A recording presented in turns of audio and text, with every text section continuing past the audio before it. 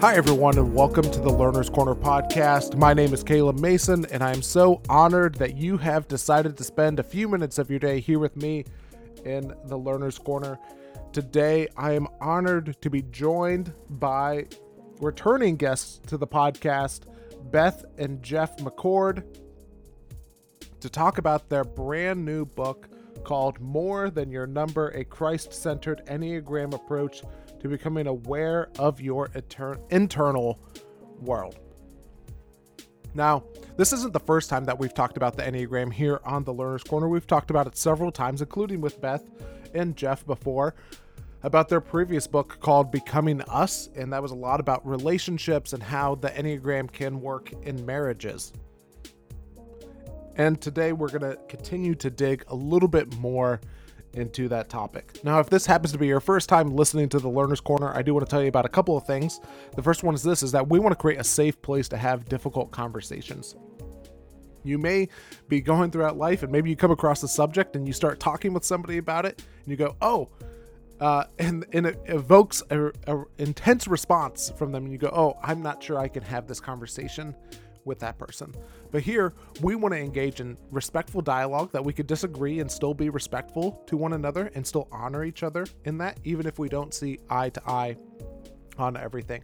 We believe that we can learn from anyone and from everyone, regardless of whether or not we agree with them completely. We believe that we can learn from anything and from everything.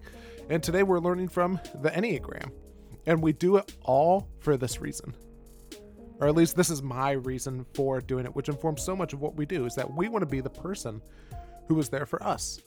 Or maybe we want to be the mentor that we wish that we had, that someone else was there for us, that we wish that someone else was there for us. In order to do that, in order to be that person effectively, we have to deal with our stuff. We have to deal with our junk. We have to deal with our bleep.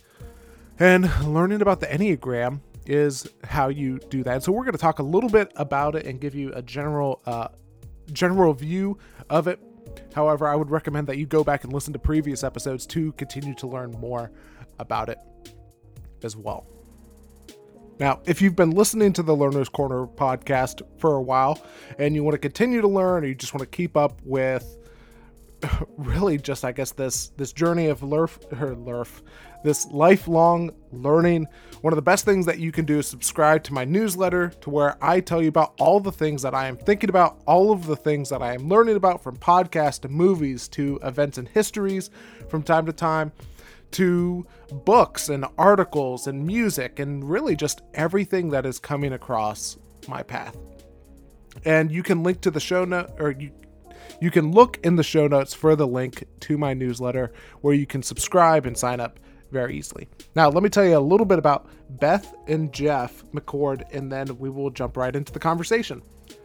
So Beth and Jeff McCord are the founders of Your Enneagram Coach, a global community designed to be a safe place to explore the tool of the Enneagram from an approach that is well-studied, practically engaged, and deeply gospel-centered. Through their leadership of a vast network of coaches and followers, Beth and Jeff teach and guide individuals, couples, families, leaders, and organizations towards self-awareness and into the life-enhancing growth that only Christ can bring. Their mission is to help people see themselves with astonishing clarity so they can break free from self-condemnation, fear, and shame by knowing and experiencing the unconditional love, forgiveness, and freedom found in Christ. And they also have authored a previous book, which I mentioned before, and we will link to the show notes with the previous episode they have been on. The Enneagram has been extremely helpful for me in my own personal and spiritual development, and I'm so looking forward to bringing this conversation to you. And without any further Beth wait, and Jeff, it is so good to have you both back on the Learner's Corner podcast today. Yeah, thanks. It's great to see you, Caleb. Yeah, thanks for having us, Caleb. Yeah, and just as we're getting started, one of the questions that I would love to ask the both of you is that you spend a lot of time in the Enneagram learning about it. And I would love to hear, how do you both continue to challenge and grow, even though you already know like a ton about the Enneagram? That's a great question.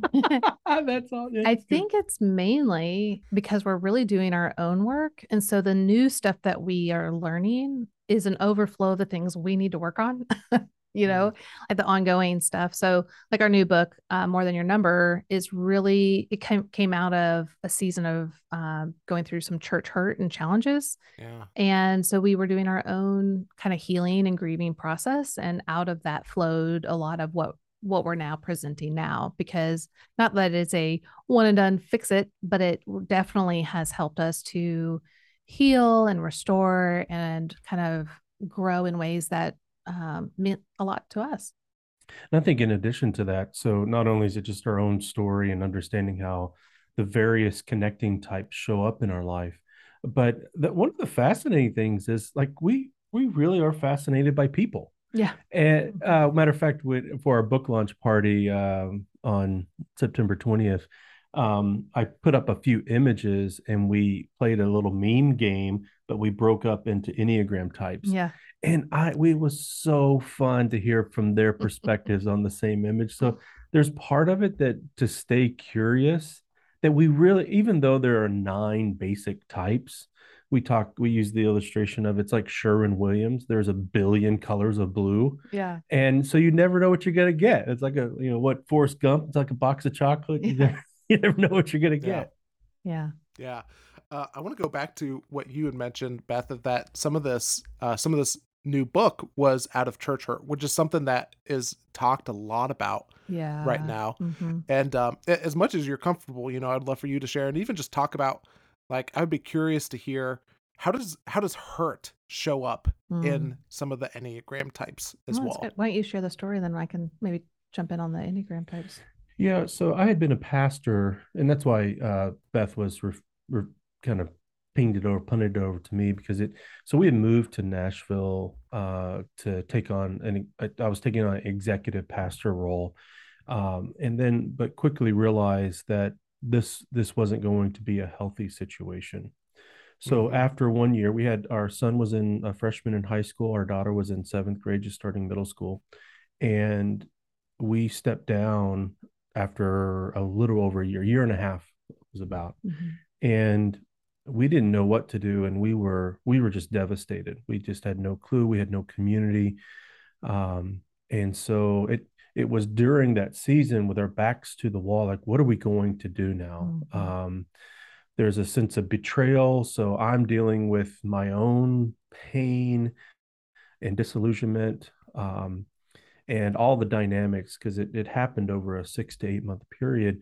Well, that put our whole family in flux. And so I was going to therapy and trying to help understand what's happened and what does this mean about moving forward. And it was during that time that Beth was seeing the pain that was happening in my life, but also feeling the fear of what was happening in hers. So why don't you pick it up there? So Jeff, didn't have a job at that point, and I was working part-time, and not a part-time job that was making a lot of money. So there was a lot of fear of what does this mean? And then again, we wanted to stay local because our kids, we just moved them there. Were just getting traction relationally. So there was a lot of fear about moving. And being a pastor in a particular denomination, it's not like you have a ton of choices out there to get a job. So that made it challenging. So there was just a lot of fear and hurt and pain coming out of that, but also where are we going with this? That, for me, so I'm an Enneagram type 9. I was definitely residing in my 6 part a lot, just a lot of fear, thinking through all the worst case scenarios. And so I knew that was happening, but what do I do with it? Like, how do I grieve in a better way? How do I process this in a better way? What does it look like to grow? And that's when Jeff started seeing that counselor who introduced him to internal family systems, which is a therapeutic modality. It's very, very helpful. And Jeff's a type 6. So type 6s have an inner committee, and they're very, once they're aware of it, they're like, oh yeah. And so IFS talks about how we have different parts in us. Like, a part of me feels like this, but a part of me feels like that, or so on and so forth. And it's a lot more complex than that. But Jeff was able to nuance these parts easily. Whereas me, as a type 9 who knows ourselves the least, there's this internal fog. I'm like, what are you talking about? Like, I don't understand this, but it was when I thought, well, what if I paired it with the Enneagram? Because that's what I'm used to. That's what I'm familiar with. And when I thought, I wonder if my two wings and my two Enneagram paths, the lines that I'm connected to, those types, I wonder if those are parts of me. And that's when it all came together. That's when it all made sense. And that was in 2016 that we really started, or at least for me, utilizing IFS from that vantage point. But what we found out later is that the way I use it is not IFS at all. And so it's its own unique thing, but it's very valuable. So we always want people to know, like, hey, IFS is really valuable. And if you're seeing a counselor and they utilize that, that is great. But for a lot of people, this is like that, either a first step or the only step they really need to take. And it really helps you to understand what's going on internally. And Caleb, you mentioned something earlier as it relates to Enneagram type. So, and we believe this to be true, but this is a little bit of theory. But I know that for me, so I carried a message and a way of relating as a type 6 into being a pastor. So as an executive pastor, I wanted to do it in a very 6-y way. Okay. And so that was going to be a lot of relationships, a lot of loyalty, a lot of getting consult from a lot of different people. But what happens when we face unhealthiness or sinfulness in the church? When we face evil, is that no matter what strategies we have developed since childhood to cope with the sinfulness in the world, what happens when they don't work? Well, then each Enneagram type has a way of interpreting the world. And so I interpreted things. Well, if I could be more faithful, if I could be more trustworthy, if I could work harder, then all of this is going to go away. And it didn't. And then I also have coping mechanisms, a pattern of coping with the fallenness and sinfulness of our world. And so for me, that meant moving to the type 9. I call that part of my heart fill, because fill fills, numbs, and blinds my hearts whenever I face betrayal or pain. And so during that time, I remember saying to Beth quite often, like, I feel like a 9. I'm totally numb. I'd lost a sense of direction. I played all my cards and it didn't prevent pain. And now all of a sudden I'm doing a very 6 thing where I'm actually starting to kind of check out from life. And I remember during those seasons where it might be a day or two where I would get very isolated. I would get very quiet, which it was a lot of depression and melancholy. And she would call up friends like, hey, Jeff's really struggling today. And I believe that to be true regarding the dynamics for each Enneagram type. So they probably have used the strengths of their types to prevent the pain from happening. But in facing the betrayal, it oftentimes proves the negative message. They interpret it as proving the negative message about themselves, and then rely on the coping mechanisms that are consistent with that type in order to resolve the pain. But here's the good news about it, is that the gospel's true, and that there's a great phrase that I remember from Jerry Bridges saying that you're never so good that you're beyond the need for God's grace, and you're never so bad that you're beyond its reach. And God meets us in these moments, and it's in those really meaningful, dark moments that we experience the grace of God and come to understand something about the gospel that's much bigger and much more assuring than all of the strategies of our Enneagram type.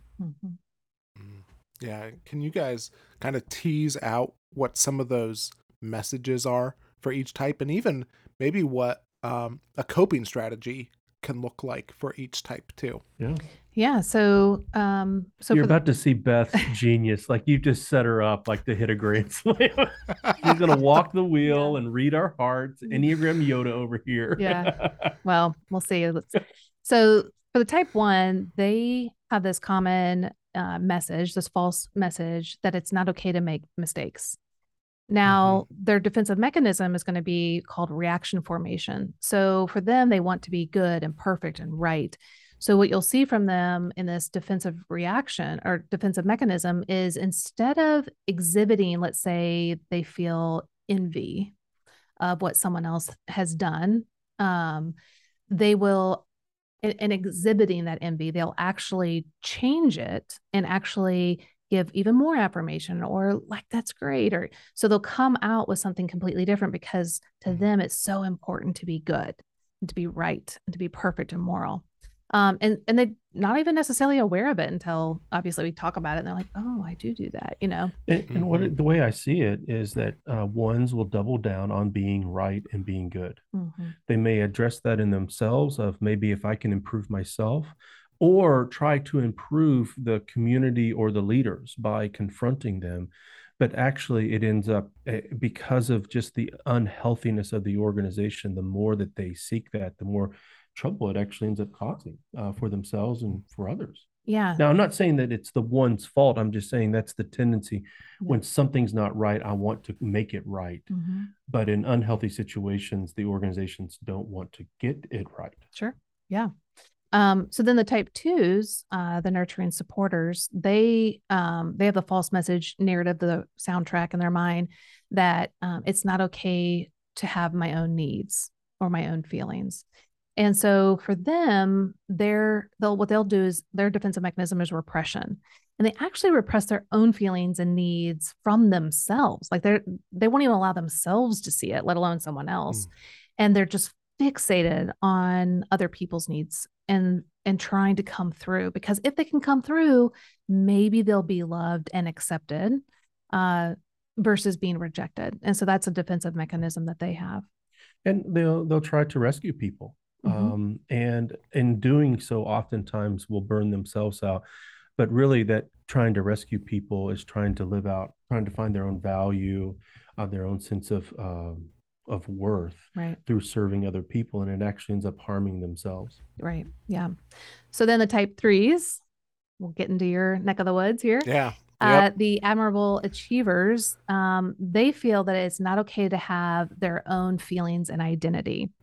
So what you'll see from them is their defensive mechanism is called identification, where what they do is they will identify a person or persona that they admire and that they feel others will admire in them. And then they literally take on those same attributes. So it's kind of like cloning yourself, you know, like let's say you think your dad is the greatest person ever and he's so admirable, you start taking on those tendencies. Or maybe it's your boss or a movie star, you know, it could be anyone. But what is it that they can mirror and emulate so that others admire them as well? And so for them, they just don't feel like, well, I can't be my true and authentic self, because if I am, no one's going to really want that. That's not admirable. Does this sound true for you? Oh yeah, so much. And just the whole like wanting other people to like me and just giving, and the biggest way that I've noticed recently that it shows up for me is how much I care about what strangers literally think of me. Right. Yeah. And then the trap is, well, how do I even know what they really think? Right. Well, and abusive leaderships will take advantage of that. And so we'll kind of string them on. And what does it look like for a three, in order to be healthy, have to face failure? There will never be enough that you'll be able to do to come through for this leader. Right. And so they face their greatest fear. Yeah. Okay. So for the type fours, the introspective individualists, their common thought, why did it just slip my brain? It's common thought about themselves. Oh yeah. It's not okay to be too much and not enough. So they struggle with the defensive mechanism of interjection. So usually what happens with interjection for the type 4 is they live mainly in their emotions and almost the fantasy of emotions, right? So they're almost thinking that something is actually happening because they can almost like conceptualize and visualize it, but it's maybe not happening. And their emotions get swept up into that. And so when someone talks to them, what usually happens is, even if the person's like, oh my gosh, your new hairstyle is so amazing, they'll actually take it and it kind of spins on its head and it kind of goes inward from a more negative standpoint. Like, well, did my hair not look good before? Like, was there something wrong with me? Like, why am I defective and flawed? And so it goes inward in a much more negative way. And that can be really hard emotionally for them to navigate through. The type 5s are the analytical investigators, and they have the false message that it's not okay to have my own needs. And so it's not okay to be comfortable in the world. That was something else. Now for them, what that means is for them to be comfortable in the world, they need a lot of space and time alone to process and think through their feelings. And mostly society doesn't appreciate that. They don't appreciate that level of isolation or detachment. And so what happens for them is they get into the defensive mechanism of isolation. So when people sense this from them, they want to move in to their world. Well, that's the last thing they're wanting. They don't want intrusion, surprises, obligations placed on them. So when others come towards them and it's too much, they will actually withdraw and retreat and isolate even more. And that's what I saw in this particular, because there was another person who was a 5 on staff. They increasingly became isolated. Like they didn't want to participate in all of the confrontation or the conflict that was happening. And so just the day-to-day banter back and forth. That's right. Yeah. And so what they end up interpreting as like, I need to disengage from them because I can't change it. I can't do anything to actually change how I'm feeling in this context. So they remove their presence. And when they did that, because they actually took an office outside of the office suite area, so they took it further away, the other employees really kind of didn't like that. That didn't feel right. Super sad. The more that this person would isolate, the more the team thought that they were being disloyal, when no, actually they're trying to provide space for themselves so they could be engaged more than usual. Right. So it's really interesting. So like as Jeff was navigating that with the other team, and he could ask rightly questions from that type 5 and the team, they could show, hey, here's actually the dynamics that are going on. And so we want to get past the natural false messages and defensive mechanisms and get to the heart of what's going on. Okay. So we'll get into Jeff's neck of the woods, the faithful guardians, type 6s, and their thought, false narrative is it's not okay to trust myself.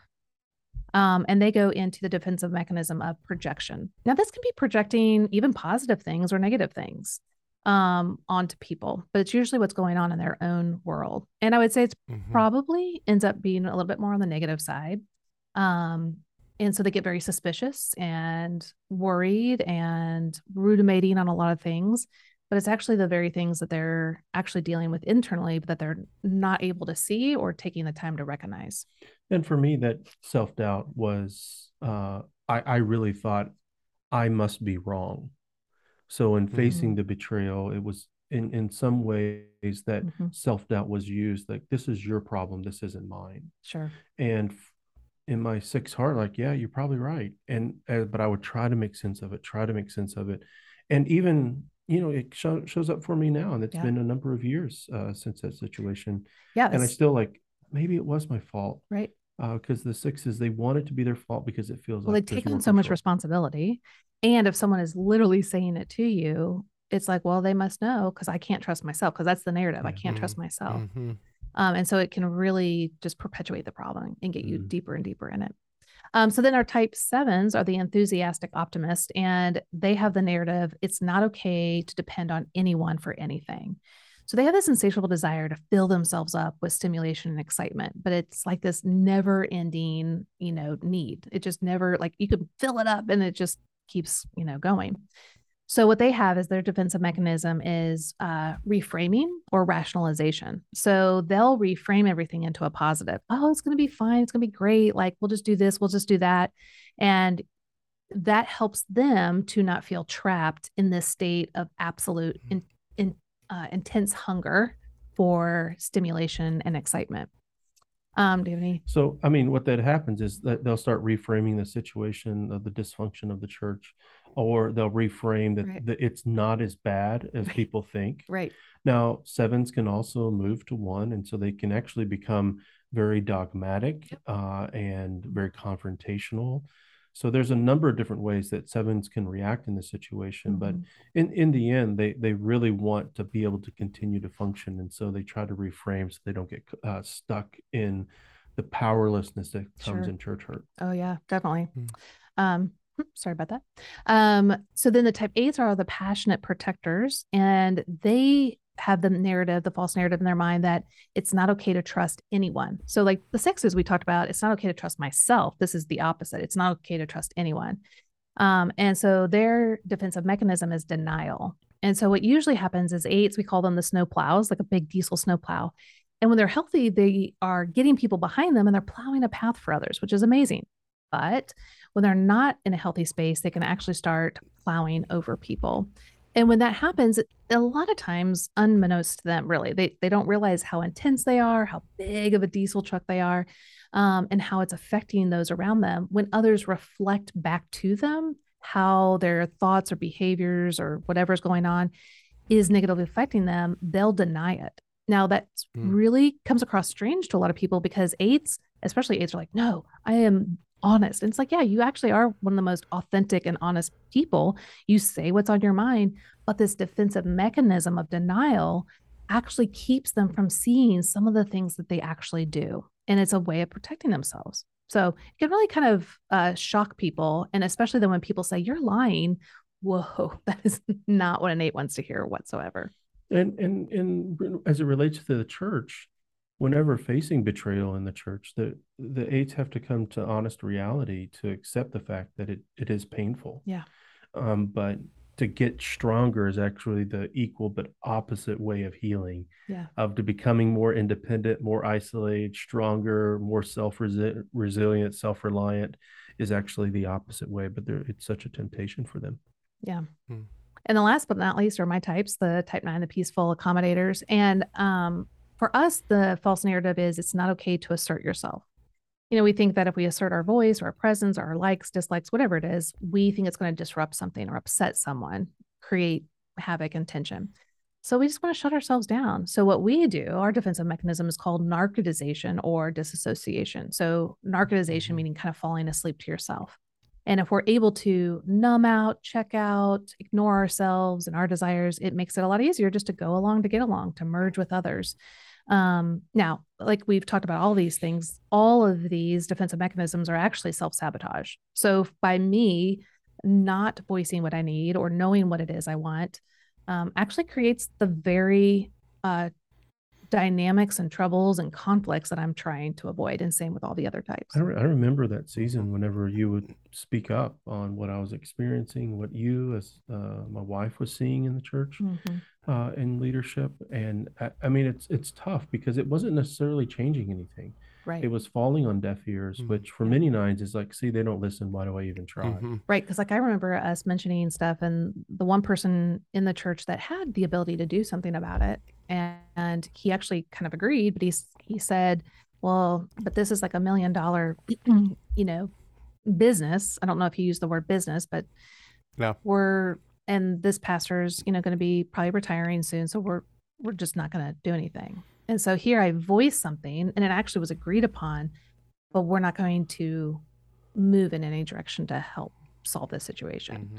And, it just felt like, ugh. And then there was one other time I actually pushed back on that particular person and they then pushed back even harder and got really angry. And as a 9, that just really shut me down. Like there is no one to ask for help. We are now on our own.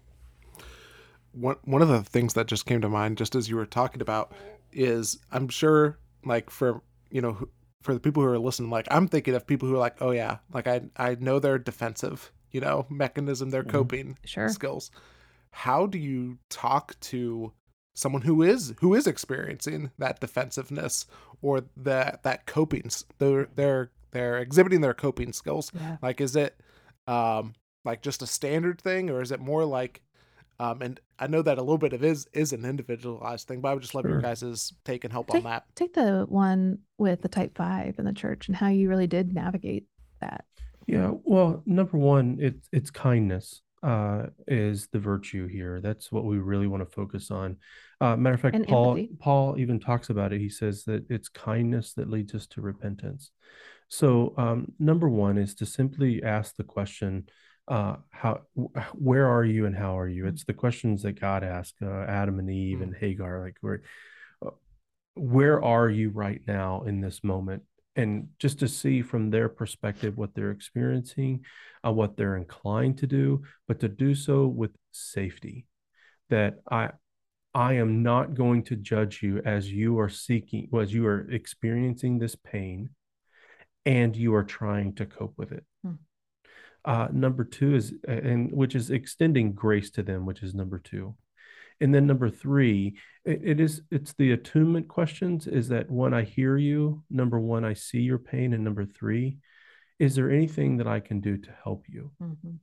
So it's not saying I'm going to do this for you, but it's inviting them that if they want my help, I am available to them to help them. It's not telling them what to do. It's not spiritually bypassing their situation, but simply saying, I am present and I am attuned to you, and I am willing to walk alongside you as you seek care and recovery through this. Mm-hmm. I love your thoughts on, because like I know myself a little bit in this too. For like 3s, 7s, and 8s, you know, sometimes we can be very drive focused, very fast focused in that. And it's hard for us to even acknowledge, like even answer the questions that you're talking about, Jeff, because we are so go, fast. How do you deal with that? Well, you know, for me, I mean, you know, this is, I loved it in my recovery work. I've attended adult children of alcoholics and dysfunctional family meetings. It's a 12-step program, and I've been attending it for like 8 years now. But they have this great line in there, is that ACA is for people who want it, not people who need it. And what they're trying to say is that you can't force people into recovery. But what you can do is just ask great questions that kind of catch people. So if you notice, like a type 3 has just experienced that, you know, is incredibly painful and betraying. And then the next day they're like, here's my to-do list. Here's 10 things that I want to get done today. To simply ask the question, hey, help me understand, like, you faced a lot yesterday, but why? I would have anticipated you to be sad. Why are you so busy now? So it's not only what you are running from, but what are you running towards? It's trying to resolve what sadness you or sorrow you may have just experienced. But it's going to have, people are going to have to wake up to their own hearts. And that's why the Enneagram is so helpful. Is, I knew that for me as a 6, it was understandable why I was moving towards 9 in a very sorrowful situation. And for the 3 to understand that, hey, I can go choose to check out, and 3s become very lethargic, which is something that many people might not see in a 3. And at the same time, they can become more frenetic, like an unhealthy 6, and try to get busy and try to be successful to overcome the pain that they're actually experiencing in their heart. Yeah. I want to go back to something that you mentioned towards the beginning, and you talk about it all throughout the book, is naming as well, of learning to name the different parts. I mean, can you kind of tease out that subject? It first originated for us.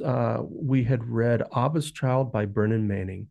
And in that book, he had gone on a spiritual retreat, and he wrote a letter to his false self.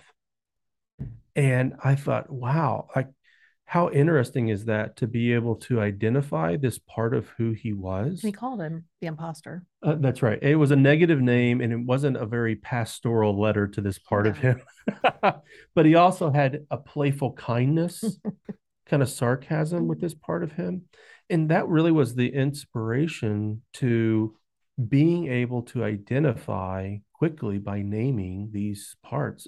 Beth, why don't you elaborate? Would you elaborate any more on that? Yeah, you know, I it's been really helpful, I think, for us. And you don't have to name them actual names. You can, like we have. But it could be like, if you're into the Enneagram and you use EIP, which is what our book is based on, Enneagram Internal Profile, you can use just, you know, my type 3 part, my type 6 part, you know, because those are the ones that are connected to me. And my type 1 and my type 8, those are the 4 connecting parts that I have. I could easily just name them that way. But we went a step further and made names for my connecting parts that made sense to me, both negative and positive. So they both have a negative and a positive name, because if they're misaligned, they're wreaking havoc. And when they're aligned, they really are a gift. And so, like, for my type 8 part, which is the type 8s again, are the passionate protectors. Well, I call her Raging Regina when she's not doing well. And then Remarkable Regina when she's doing well. Like when a snowplow is plowing a path of this, thick snow, a shovel's not going to work. Even a Ford pickup truck's not going to work. So I really admire this part of me that comes in and gives me passion and intensity and drive that the nine doesn't usually have just within themselves. We struggle as nines with inertia. So she's really, really remarkable. But when she's not happy, she can explode like a volcano, and she's Raging Regina. Now, of course, it doesn't look like a full on 8 because I'm still a 9 with, its core motivations, but it definitely comes out sideways in ways that are not really pleasant, usually towards like my family. I don't probably show this to everyone else, but it's helpful to just name it so that like sometimes Jeff, he'll just even say, so is Regina here? Like, who am I talking to right now? I'm talking to Regina. And then they're usually like, dang it, he caught us, But no, it's helpful because these parts of us want us to be attuned to them. They want to be seen, heard, and cared for. And if they're misaligned, there's something they feel that is missing that needs attunement and care. And so we need to awaken to what's going on and to welcome, to befriend these parts and to see what it is they're needing. They're like little kids throwing a temper tantrum. Well, all my life I've tried to shove them aside and ignore them or put them down. But what would it look like if you actually attune to them? And it's not that you actually go with whatever they're saying, but if you reflect back to them, oh, is this what you're needing? Okay, well, from this mature, beloved part of my heart, actually, let me lead you into a better way. This is what we need. Think about it, how David applies these principles of leading his own interior world, he's learned to calm his soul, that he asks questions of himself, why so downcast? But what if we could even get more particular in those kinds of principles when we say, like, what part of me feels downcast right now? What part of me, maybe even at the same time, feels hopeful, even though I may be facing a difficult situation? Right. And courageous. Because we're both and to be able to give name to it, whatever category you want to use of naming. It doesn't have to be a person's name, right? But it's a way of identifying that this is a valid part of my heart and that I have the opportunity to apply the truth of the gospel to it. Yeah. And I have the ability to lead it or to guide it or to coach it, whatever metaphor you want to use. These parts really don't want to have to lead. We always bring it back to the analogy of driving a bus. These are younger parts of our heart. And you don't want like an 8-year-old, a 10-year-old, a 12-year-old driving a big old bus. Like it's going to be all over the place and end up in a ditch. And they don't want to either. They're scared out of their minds, but someone's got to take the wheel. And so when that more mature, wise part of our heart, the beloved part, is able to understand what's going on and take over, everyone else can calm down and feel well led. Yeah, I'd love to just kind of tease out, and you briefly mentioned like the wake model that you talk about. I'd love to kind of drill down on each of those a little bit. And so I would love to just talk about attunement, and I want to run by something that I was just thinking about while you were talking about. I can imagine that for, again, 3s, 7s, and 8s, I would imagine, maybe this is just my bias in it, we really struggle with it. We can struggle with attunement because, again, we're just moving so fast. We don't have time for this. And Caleb, to actually, to broaden that out a little bit, you're onto something, is that we don't want to be aware. And so each type, according to the tendencies of that type, have different ways of living in denial. Yeah, like as a 9, I might... Even a 4. I mean, just think about the most self-reflective type on the Enneagram probably actually fixate more on what they're feeling and the intensity of the feeling versus actually what's really happening inside of them. Or what's happening outside of them. Yes. Like in reality. Yeah. And for me as a 9, I might be much slower at thought and pace than you and want that pace. But that actually, instead of what you guys do, is go into this assertive, aggressive, go-getter stance. I think I'm going to check out and I'm going to numb out and I'm going to like disassociate, and we're just not going to think about anything. 6 is like mine. I will ruminate on anything but the real thing. That's good. Yeah. Hey, quote that. I want to put that on Twitter. That's a tweet right there. Or put it on a shirt. I want a shirt. Yeah. I don't want that shirt. I want to. What Yeah. I'm thinking, it's other sixes, not me. Right. Well, why don't you walk through AWARE Yeah. for everybody? Yeah. So AWARE is the acronym that we use to really help us to grow, to be in the moment, any moment. And so A is awaken. We want to awaken to our thoughts, feelings, body sensations, and our inclinations. And that's really important because so often we are unaware of what's going on. And so that's really an important first step. And then we want to welcome what's actually happening. And instead of shaming or belittling or condemning or criticizing ourselves, how can we welcome these parts and truly listen to what they're needing and wanting? And then we want to ask, we want to ask for guidance and truth. So like what we would do as a Christian is ask the Holy Spirit, what is true? Look in scripture, ask good counsel of those that are around us. And then we want to receive that truth. And we want that truth to penetrate our heart and to go in our mind and to then renew our mind. And then with that, the last letter is E, which is engage. Engage with life and relationships in a brand new way based off of the truth that you've received, so that you can, enjoy life in a way that's thriving, not only just for yourself, but for others. Yeah, talk to me. Let's dig down a little bit, like on the welcoming piece, because again, for some of us, like we've had things that have happened to us that have made us into the person that we are today, and Yes. it's like, I don't want to go back there, Jeff. You don't want to think about that thing. Yeah. What have you learned that because it's not easy. No. It's not easy to accept those No. things. But what have you learned that can help us with that? Well, a few things come to mind there. I can't quote it. I can't remember if we actually put that in the book or not, but there are a couple different quotes that number one, for us to be able to address these parts of our hearts, if we don't, they will come out sideways. So if I am not addressing the pivotal stories in my life, I am going to work out the pain and coping mechanisms of that tragedy in my adulthood. And so until I give attention to it and comprehend it, I'm not going to be able to relate to people with the kind of freedom, the faith, hope, and love that Jesus calls us to. And so I can't remember the name of the author. I'm forgetting it right now, but they talk about whenever I have come to understand and organize the interior of my world, it becomes a place of peace that also becomes hospitable for others to come and dwell in. Rumi? That's right. It's a Rumi. It's the guest house. The guest house. That's right. That's the poem.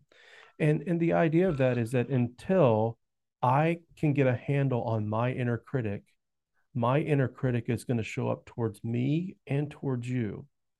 But whenever I develop the kind of redemptive relationship to this part of me, that no longer is it an inner critic, but it's a part of discernment. It's a part that seeks after truth and justice. And I have a right relationship with it. Now it's under the Spirit's leadership. So it's no longer a fleshly expression. It's a much more spiritual expression that's a gift to other people. Yeah. Yeah, it even just make like a couple of other numbers are coming to mind, and I would just love your thoughts on it too, because it even makes me think of like for the 2, like until I deal with my baggage of it, I'm probably just going to help anybody and everybody. Yeah. And by doing that, I might forsake helping the people who are closest to me. You're right. That's exactly it, Caleb. Absolutely. So if a 2 is still fearing that it's true that they are rejected, that they're not worthy of love, they will continue to serve in order to prove that they are loved. But by doing that, they actually put a lot of pressure on other people to tell them that they're loved, and the 2 will never even believe it when it's true. Yeah. It's just all of it is self-sabotage. And so even though we all don't want to go to those hard places and to see our pain and to deal with our pain, it is the very thing that is going to help us to really thrive and grow. And no matter what we do, we're either going to perpetuate these same dynamics that are a problem in the way that's unhealthy, or, and that's going to be hard, right? Or we can choose the path of health, and that's hard too, because that's growth, and all growth is hard. So what does it look like then to recognize, you know what? Do I want to stay on the path of kind of self-sabotage and ignoring the real thing that's going on? Or do I want to enter this area that actually brings growth? And so Joseph Campbell has the quote, "The cave you fear to enter holds the treasure you seek." And so what we have to recognize is, yeah, this is really, really scary, but so much good is on the other side. So much more life and abundance and joy and peace and rest and all the things that we can really learn from and glean from and enjoy is there. Now, of course, we're on the side of heaven, so it's not like a one and done, but to walk this path that's much harder also gives us the beauty along the way. Mm-hmm. Yeah, that's such a great perspective shift too, because we tell ourselves that we're going to avoid the pain by not dealing with it. Yep. And you're right. It's like it's coming out at some point. Yeah. And if you don't deal with it, it's coming out at just any old point at times. Exactly. That's exactly right. Yeah. Well, I got one or two more things that I want to ask you about. But before that, is there anything that we haven't talked about, about the book, or just anything top of mind relating to the conversation that you want to make sure that we cover? Yeah, one of the ways in which how we use EIP and how these parts of us show up. So if you just think of, if you know your Enneagram type, you know that you're connected to the two numbers next to yours, which we typically call wings. And then there are the two paths, those lines. Now, all of those parts can show up healthy or unhealthy, aligned or misaligned, depending upon where our heart is at in relation to the truth of the gospel. So in the book, the way that we talk about that is the difference between living as beloved or living as wounded. Wounded being the part of us, the younger parts of us that have experienced the tragedy and trauma of living in a fallen and sinful world. And it carries the stories of pain and the strategies of self-protection so that pain will not happen again.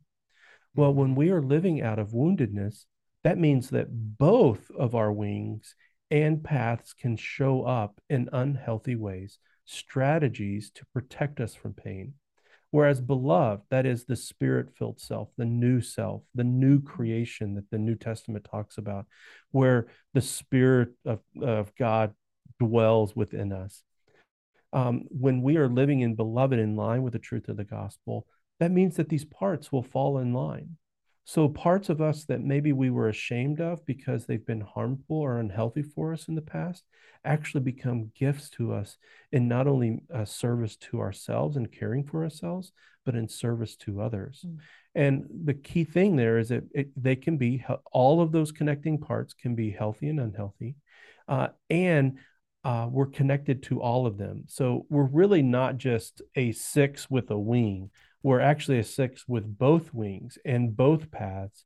And these are all part of us that really need our help and guidance and leadership in order to begin to experience who God created us to be. Yeah.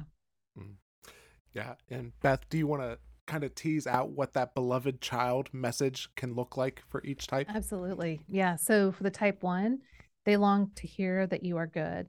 And, on Christ has not only removed their sins, but he has placed his righteousness on them. So when God sees them, he sees you are good based on Christ. And then the type 2 longs to hear that you're wanted and loved. And there's no better way to demonstrate that than what Christ has done on our behalf. Like he literally pursues us. You are not rejected. You are absolutely brought near. The type 3, they long to hear that you are loved for simply being you. The 3s are always thinking that they have to accomplish and achieve, to get love and worth and value. But he is our accomplishment. He's the one who achieved all that need to be achieved and given it to us. So what the 3s can do is go, you mean I have the status that I'm looking for? I can just be me and loved? Like, yeah. The type 4s, they long to hear that you are seen, loved, and understood for simply being you, special and unique. And God says, I knit you together in your mother's womb. I know you better than you know yourself, and I delight in how I created you. You are known and loved. The type fives long to hear that your needs are not a problem. And we know that he is the God of the universe.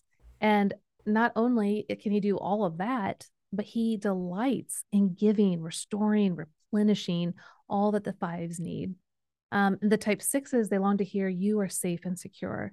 Now, on this side of heaven, yeah, we don't know from day to day, moment to moment, what's really going to happen, but we do know that we are eternally safe in his care because he accomplished all that needed to be accomplished on our behalf. And the type sevens, they long to hear you will be taken care of. They forever think they're the only ones that can satisfy this internal, insatiable desire, but they can't. And nothing on earth can, but Christ is the spring of living water, and they can have as much as their heart delights. The type eight longs to hear that you will not be betrayed. And the great news is that Christ was the most betrayed. He understands what that feels like, and he says he will not betray nor forsake you. In fact, he is the one that plowed the path for all of us. And then the nines long to hear that your presence matters. There's no greater way to demonstrate your presence matters than to have the God of the universe leave his throne, to be born, to live a perfect life, to die, to be buried, and to rise again, all in pursuit of bringing you back into right relationship with him because he loves you. So those are the messages that bring the transformation we all long for, because it's what we long for is already satisfied. It's not based on what we need to do or what we can find. It's based on what he has already done for us. Thank you. The last thing I want to ask the both of you is, what is something that is currently challenging you about the Enneagram? Our own work. Yeah, that's right. I mean, Jeff always understanding. Jeff will say, tell him the line about Men's Warehouse. I always forget it, but he was. I don't think I know. I'm not only. It's not Men's Warehouse. Oh, it's Hair Club for Men. Hair Club for Men. That not only am I the president, but I'm also a client. Like there's nothing. This isn't a book that we wrote as philosophers trying to present a theory. This is actually our story. This is what we. I mean, I talked about what happened. I've talked about it at lunch today. I'm sure you've talked about it in your meetings. Yeah. Oh, as a matter of fact, we have a small group of our team members who have been pastors before, and we were talking about thinking about Toy Story, and that all of these toys and all of their personalities were in the imagination of Andy. So each of those toys represented a part of him. And I was like, well, okay, hold on. Does that, so there's a part of all of us in all of this. So we continue to learn with curiosity, but also that comes with fear and concern. Like, is this part of me ever going to change? Yeah, it's hard. So for the last year I've been kind of dealing with past trauma as well. And every day, this is like a daily work of, how does my wounded child, I call her little Bethy, how is she seeing the world and reacting to it in ways that get me misaligned? And how does Coach Beth, my beloved part of my heart, how can she continually bringing the truth back into her so that she can stop driving the bus, let Coach Beth drive the bus, and allow us to enjoy the blessings that we have in what Christ has already done. And that's just really hard work. It's not always fun, but when we go there, it is rewarding. It is interesting. People talk about wanting to go deeper with the Enneagram, and there's all kinds of different layers with all the various stances and triads and all those different things. But man, if you just stay with the core motivations and ask yourself, how is this showing up today in healthy and unhealthy ways? Like, that's going to get you a long way down the road. Yeah. Yeah. No, that's great. Well, I know that people are going to want to keep up with the both of you and get the book More Than Your Number. Where's the best place for people to go to do all those things? Yeah. So yourenneagramcoach.com has pretty much all of the resources that we have to offer. The handle pretty much on Instagram and Facebook is Your Enneagram Coach. And then the book is sold wherever you love to buy books. So it makes it pretty easy. And then we do have a podcast, Your Enneagram Coach, the podcast, where we talk a lot about EIP, which is based on the book More Than Your Number. The reason why we were talking about Toy Story is because we're going to do a series on, I guess, both Animation. Pixar and Disney shows on the Enneagram Enneagram. and how they show up in various animated shows. This could be super fun. Oh, I love that. I can't wait to hear more about it. Well, awesome. Well, thank you both for being on the podcast today. And just thank you so much just for doing the work and for sharing it with us. Thank you so much. Yeah, thanks for having us.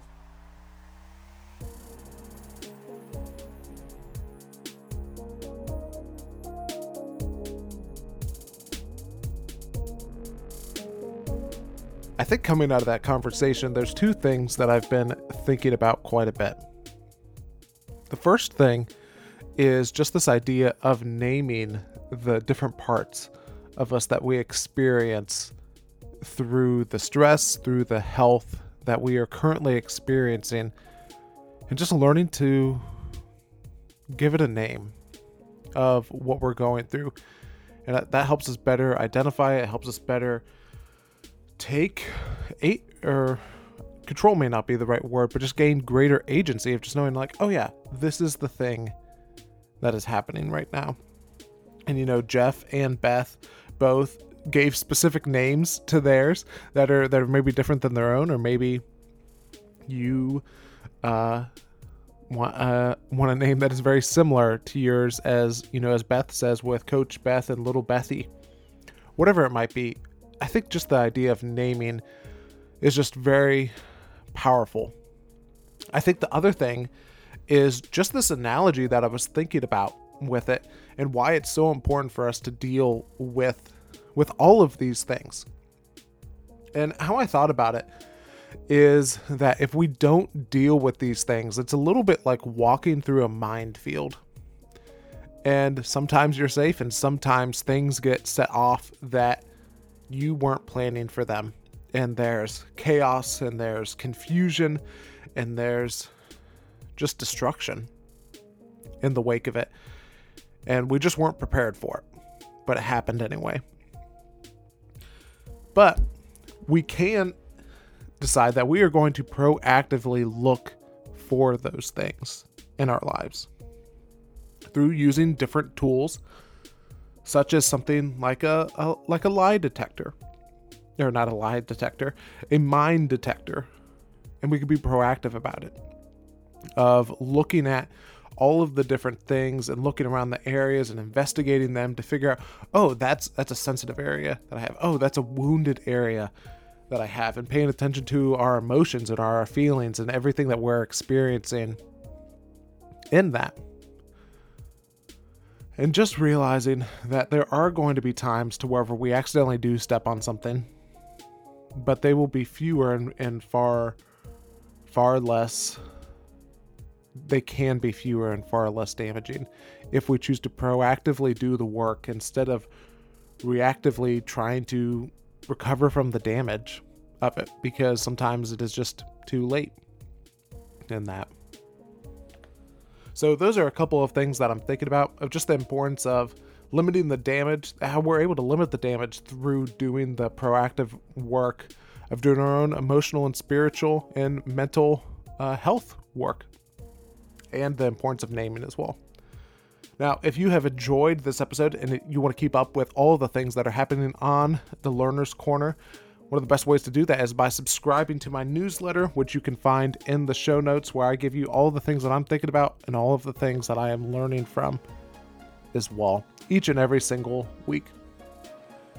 Now, I think that's all that I have for today. I do want to say thank you to Sam Massey for providing the music for this podcast.